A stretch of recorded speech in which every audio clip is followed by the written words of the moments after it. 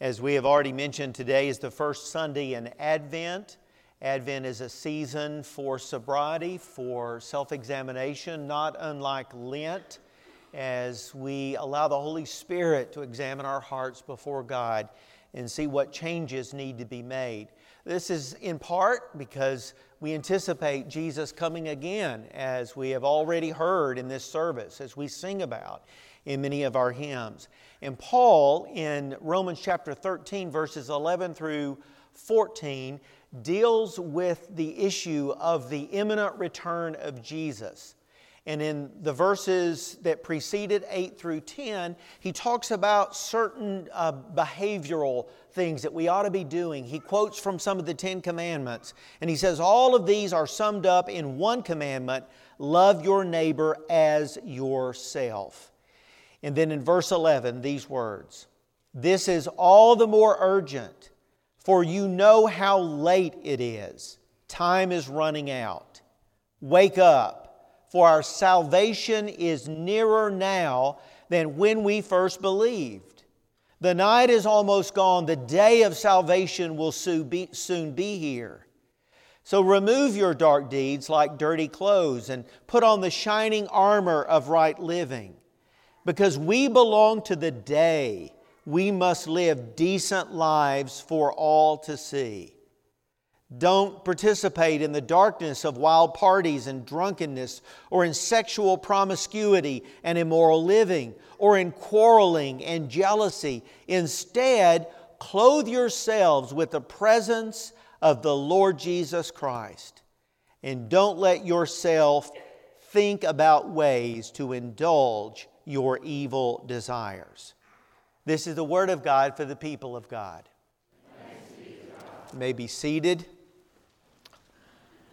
And as we bow our heads for prayer, I just want to share with you very briefly that our brother Paul Wade, who attends this service faithfully with his wife Joan and members of his family, had an aneurysm to burst in his brain on Wednesday while he was at Kroger. He was found in the men's room, unconscious. An ambulance was called. Thankfully, miraculously, they were able to get him in at UK quickly. They did a couple of procedures that day, one to drain the blood and the fluid off his brain, the other to go in through a vein in his leg all the way into his brain and to plug this aneurysm to prevent it from leaking any further. Amazingly, miraculously, Connie and I saw him yesterday. Jeremy saw him over the last few days. He was sitting up in a chair. There is no sign of any impairment with his speech or his thinking. He is doing exceptionally well. And it's just only by the grace of God that all these things came together in such a way that this did not occur while he was driving down the highway on the way with his family. They're supposed to go to Virginia for a family reunion over Thanksgiving. He had been alone earlier in the day, been in Lexington running some errands. It happened at a place and at a time where others were able to get help to him quickly, which was just instrumental in saving his life. So we give glory to God this morning and thank the Lord with his family that this is the outcome, that he is on the road to recovery. He'll be in ICU in the neurological floor of UK hospital for probably several more days. They said up to 2 weeks, but he is doing so well. I'm hopeful that he'll be dismissed earlier. He's already talking about going to the UK bowl game, and you know, he's not going to be able to direct the parking at the city of Bethlehem as he has done for several years, but he said he'd be glad to make some calls and to help out with it. It's just amazing. But you keep him in your prayers. If you know Paul, then you're welcome to go visit. He is able to receive visitors. And again, he'll be there for many more days, perhaps. At the third or fourth day after something like this, there's the possibility of other complications and issues. So I just ask you to join me in praying for him that all will continue to go well and that his brain will heal. So let's bow our heads for a word of prayer. Gracious God, we are so grateful for the ways in which your providence cared for Paul this past week on Thanksgiving Eve, and how he was able to get the help he needed immediately to stop this bleeding and to repair his brain. And we pray in the strong and mighty name of Jesus that through the medical intervention and care that he's receiving at UK, and also through the prayers of your people, hundreds of people praying for Paul, that you will heal and restore him completely. And we know that they will give glory to God as they have been doing for the last few days. We thank you. We praise you and thank you for hearing our prayers and for answering our prayers. And now, come Holy Spirit, come and speak to us from the Word. This text out of Romans chapter 13, as we enter this season of Advent today and prepare ourselves not just to celebrate Christmas, but for the return of our Lord Jesus Christ, in whose name we pray. And all of God's people said, Amen. Well, it's getting a lot darker earlier now. We're in that season of the year when the days are shortening. I think the longest day of the year, somewhere around December 22nd, so we've got a few more days to go. We were at my mother-in-law's over Thanksgiving, and they're on Central Time, so sometime after 4 o'clock it starts to get kind of dark, and then by 4:30 the sun is setting. And I remember we lived growing up in Tennessee, I just hated those short days, those early sunsets. These late fall days leading up to winter are shorter and darker. And I think they make the lights of Christmas all the more wonderful as we involve ourselves in a lot of time-consuming decorating for Christmas. We somehow find in the lights some renewed hope as we proclaim the birth of the Savior.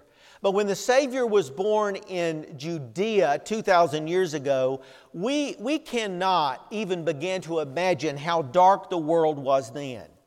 Herod the Great, who was the ruler over the Holy Land at the time of Jesus' birth, had been on the throne for many decades. And he was a great builder whose crowning achievement was the refurbishment, the expansion of the Temple Mount and of the Second Jewish Temple. He wanted to do something for the Jews as one who was trying to bridge the vast gap between the Roman Empire, that was the oppressors that were over the Holy Land at that time, and the Jewish people. There were many other archaeological digs in the Holy Land that have uncovered some of the other amazing achievements, architectural achievements of Herod's reign. But most of those were done on the backs of the poor, quite frankly, through slave labor and through heavy taxation. Even so, Herod is a very prominent figure in the history of Israel. And we as a nation, quite young at 243 years of age, have never been occupied by a foreign power, not once in our nation's history. And so it's very hard for us to imagine what it would have been like for generations of Jews for hundreds of years to live under oppressive Gentile rule. Herod resorted to overwhelming brutality and force to quell all rebellion against his rule. He was known for his murderous rages against members of his own family who threatened his power. And it was Herod the Great, Matthew chapter 2 tells us, who was responsible for the slaughter of all those innocent baby boys in Bethlehem after he learned from the Magi that the newborn king of the Jews had been born. His rage, his jealousy, his insecurity caused him to strike out in such a horrific way, inflicting tremendous pain. The 27th of December, by the way, is the day in the Christian year in which the slaughter of the innocents are remembered, only 2 days after Christmas. In the history of the church, there is this very sobering reminder that many lives were lost, even as one life came to change the world. About this Messiah, the prophet Isaiah had written 700 years earlier. Just stop and think about that. 700 years. Isaiah wrote these words, "The people who walked in darkness have seen a great light. For those who lived in a land of deep darkness, on them light has shined." Isaiah 9:2. In the Gospel of John, in chapter 1, which gives us a theological reflection on the birth of Jesus, the author says, "The one who is the true light, who gives light to everyone, who was coming into the world. He came into the very world He created. But the world did not recognize Him." We know today that the world still fails to recognize, to see, to know Jesus for who He was. People continue to walk in darkness. They continue to struggle to understand His identity. I remember, would you get me some water, Jeremy? I recently read and heard a report about something that has happened in a very stunning kind of way in our country for the third year in a row. The Center for Disease Control has said that life expectancy in the United States is on the decline for the first time in decades.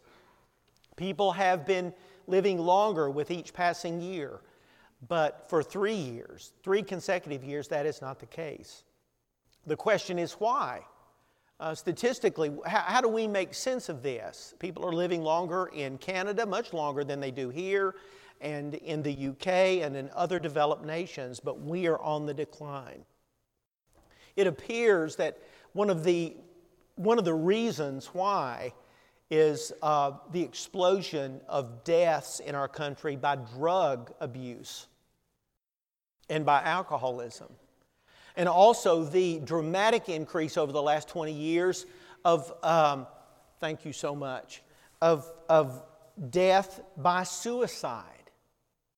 And you couple that with obesity and all the health-threatening, death-inducing illnesses that come from not taking care of ourselves. Our country is having a crisis of good health, of longevity. And one commentator says it seems to be another indicator that America is wandering away from many of its Christian foundation stones that gave people meaning and purpose in their lives, and now those are being lost. The upheaval and conflict in our nation's government, in its politics, the uncertainty about the future. I don't know about you, I suspect it churns up in you like it does me, feelings of anxiety and sometimes anger and frustration. There are oppressive regimes in the world today, just as there were 2,000 years ago. There are wars and rumors of wars. There is poverty and there is starvation. The world is a dark place still today. There's also the emotional and the spiritual darkness that people experience that plagues many of us. And there aren't enough Christian lights in the whole world to dispel this type of darkness for some who struggle with depression and with anxiety. You know, that spikes between Thanksgiving and December every year. There's articles and news features about it. I vow every Advent not to fall prey to the darkness, to the stress and the anxiety that comes with all the responsibilities, the added burdens that I seem to carry this time of the year. Those who've lost loved ones grieve more deeply during the holidays, and unmet expectations are especially hard too. And some of us in this church family, I know you by name.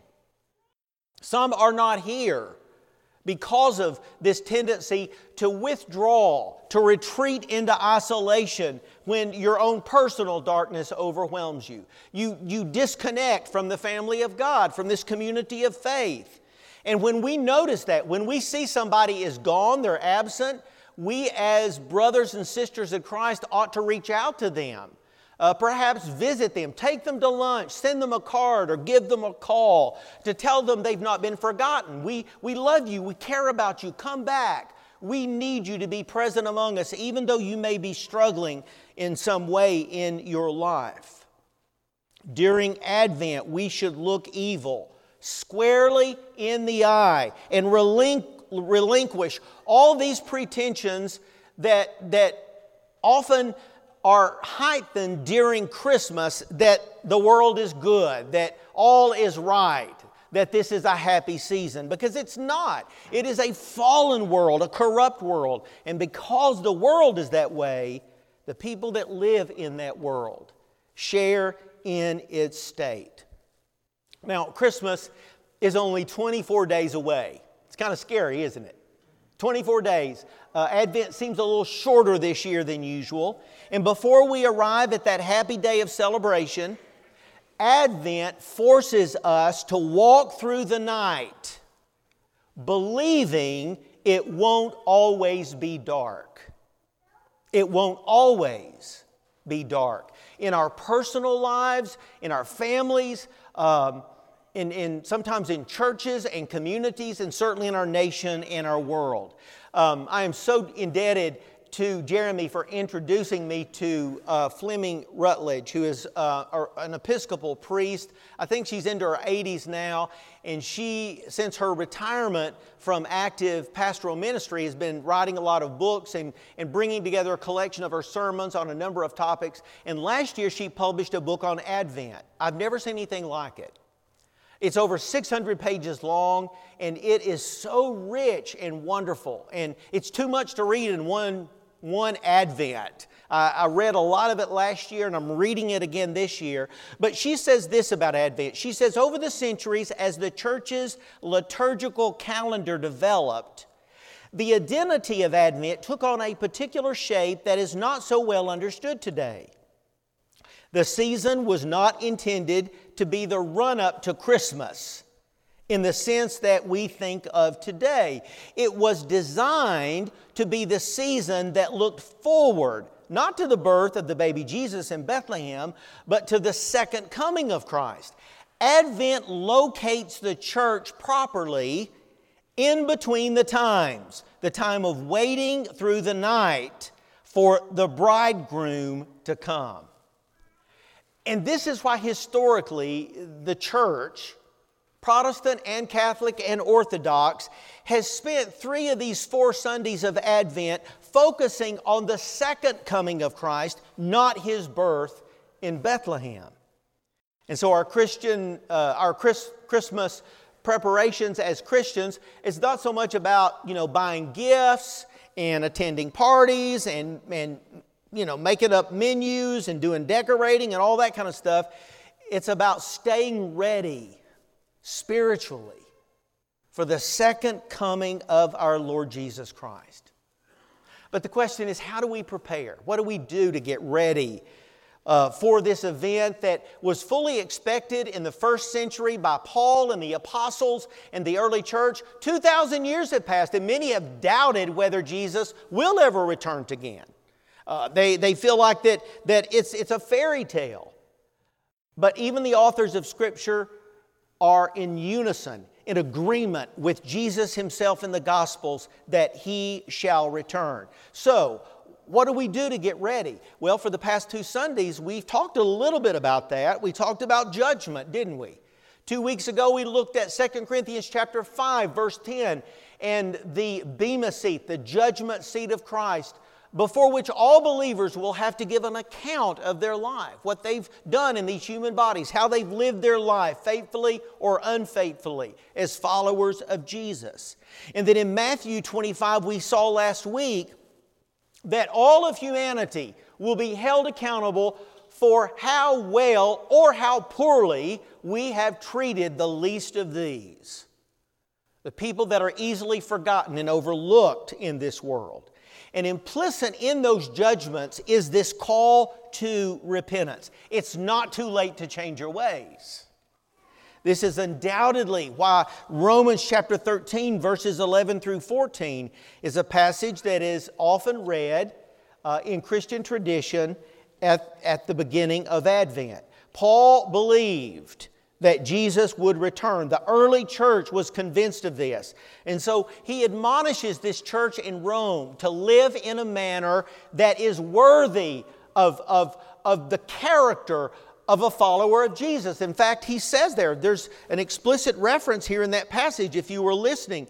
He says, wake up, for our salvation is nearer now than when we first believed. The night is almost gone. The day of salvation will soon be here. So remove your dark deeds like dirty clothes and put on the shining armor of right living, because we belong to the day. We must live decent lives for all to see.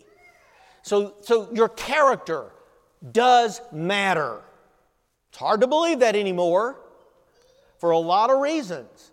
Character counts, still counts, especially for the people of God. And so there are three admonitions that can be derived from this passage that I'm just going to share with you briefly before we come to the Lord's table. The first one is to wake up. To wake up. And he says it's very urgent that we stay awake during this time. Now, I'm just going to tell you with my hand up, one over my heart, I've never been drunk in my whole life. In fact, I can only recall one time when I've ever had a drink of alcohol. But I've been around drunks, and I've had people tell me that a hangover is the worst. That it's a terrible feeling to wake up the next morning and to be hung over from a binge, from a drunken binge the night before. Well, waking up with a spiritual hangover of self-indulgence and complacency is equally difficult. And so there's an urgency to Advent that requires sobriety of one's soul, of one's spirit. Are you with me on this? We need to wake up. We need to take account of our lives, inventory of our behaviors, our commitments, our values, and how we're living day by day for Christ. We're to wake up because it won't always be dark. The day is dawning. The second thing is to clean up. St. Augustine lived in the 4th century, 350 years after the resurrection of Jesus. And as a young man in his 20s, he lived a very immoral life. He drank too much. He was sexually promiscuous. He fathered a child with a mistress. In his autobiography, he says, I boasted about my sins and I longed for more of the world's sinful pleasures. He said, I wanted to experience everything I could in my flesh that brought me pleasure. And his mother, who was a devout Christian, was praying against all that faithfully. In his early 30s, he found that singing in church deeply moved him. And he also began to read the Apostle Paul. And there was a drift toward his mother's faith that was beginning to take place. But his desire for his sinful passions, these pleasures of his youth, were still pulling him back. And he found himself torn asunder. And under the conviction of the Holy Spirit, it was so strong in his life that one day while sitting in a friend's garden underneath a tree, he began to weep. And he fell on the ground into this fig tree. And he cried out, "How long, O Lord?" And you can just imagine the desperation he was feeling at that moment. I can't take this any longer. This being torn asunder by this conviction. The call to the old life and the call to a new life. And his heart answered him in a whisper. Augustine heard a voice say, "Why not now? Why not now?" He then heard a child's sing-song voice repeating over and over, "Take it and read it. Take it and read it. Take it and read it." and he grabbed up a scroll of the New Testament and he opened it by the providence of God to Romans chapter 13.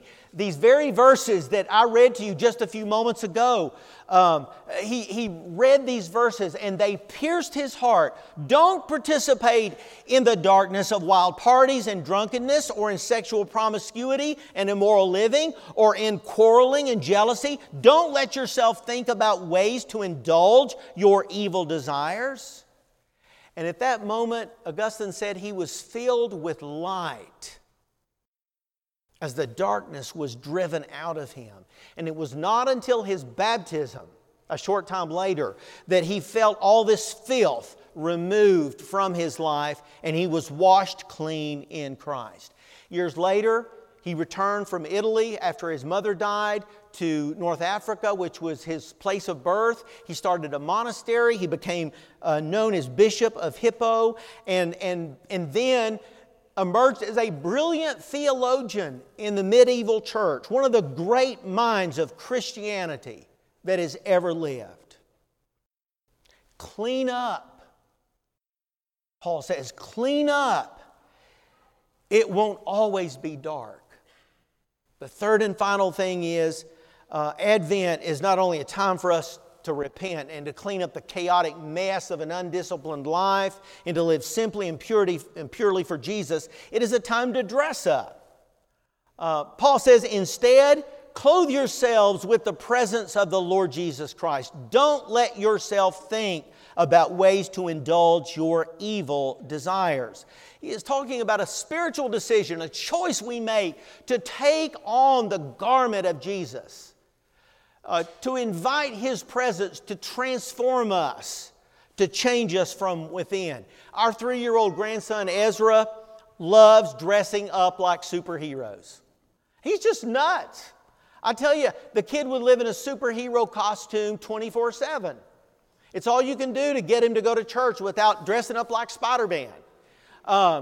And he's got numerous costumes. He wants to sleep in them. He wants to go to school in them.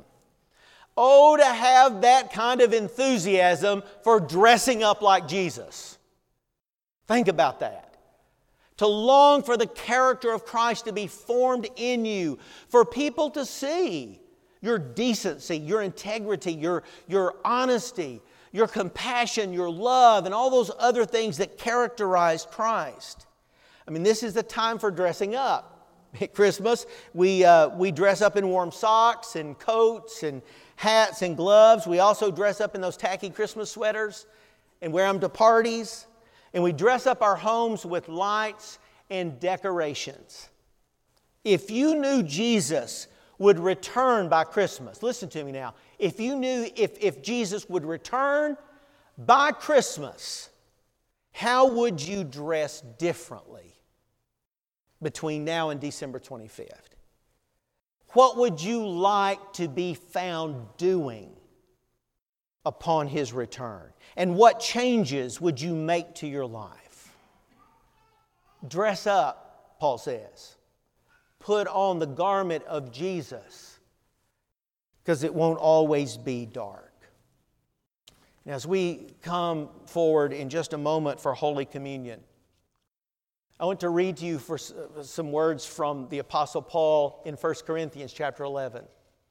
These are really good reminders during Advent about how Holy Communion is a look back to the cross and the sacrifice of Jesus, but also a look forward to His coming again. Paul says this, "For every time you eat this bread and drink this cup, you are announcing the Lord's death until He comes again."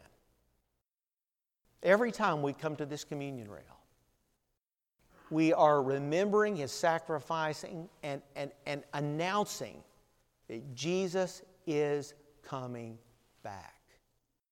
Lord, we pray that we will have open hearts to Your Holy Spirit in these next moments as we come to this kneeling rail and bow down before You and worship You. You are the light of the world. We invite Your light to come and shine in us and through us.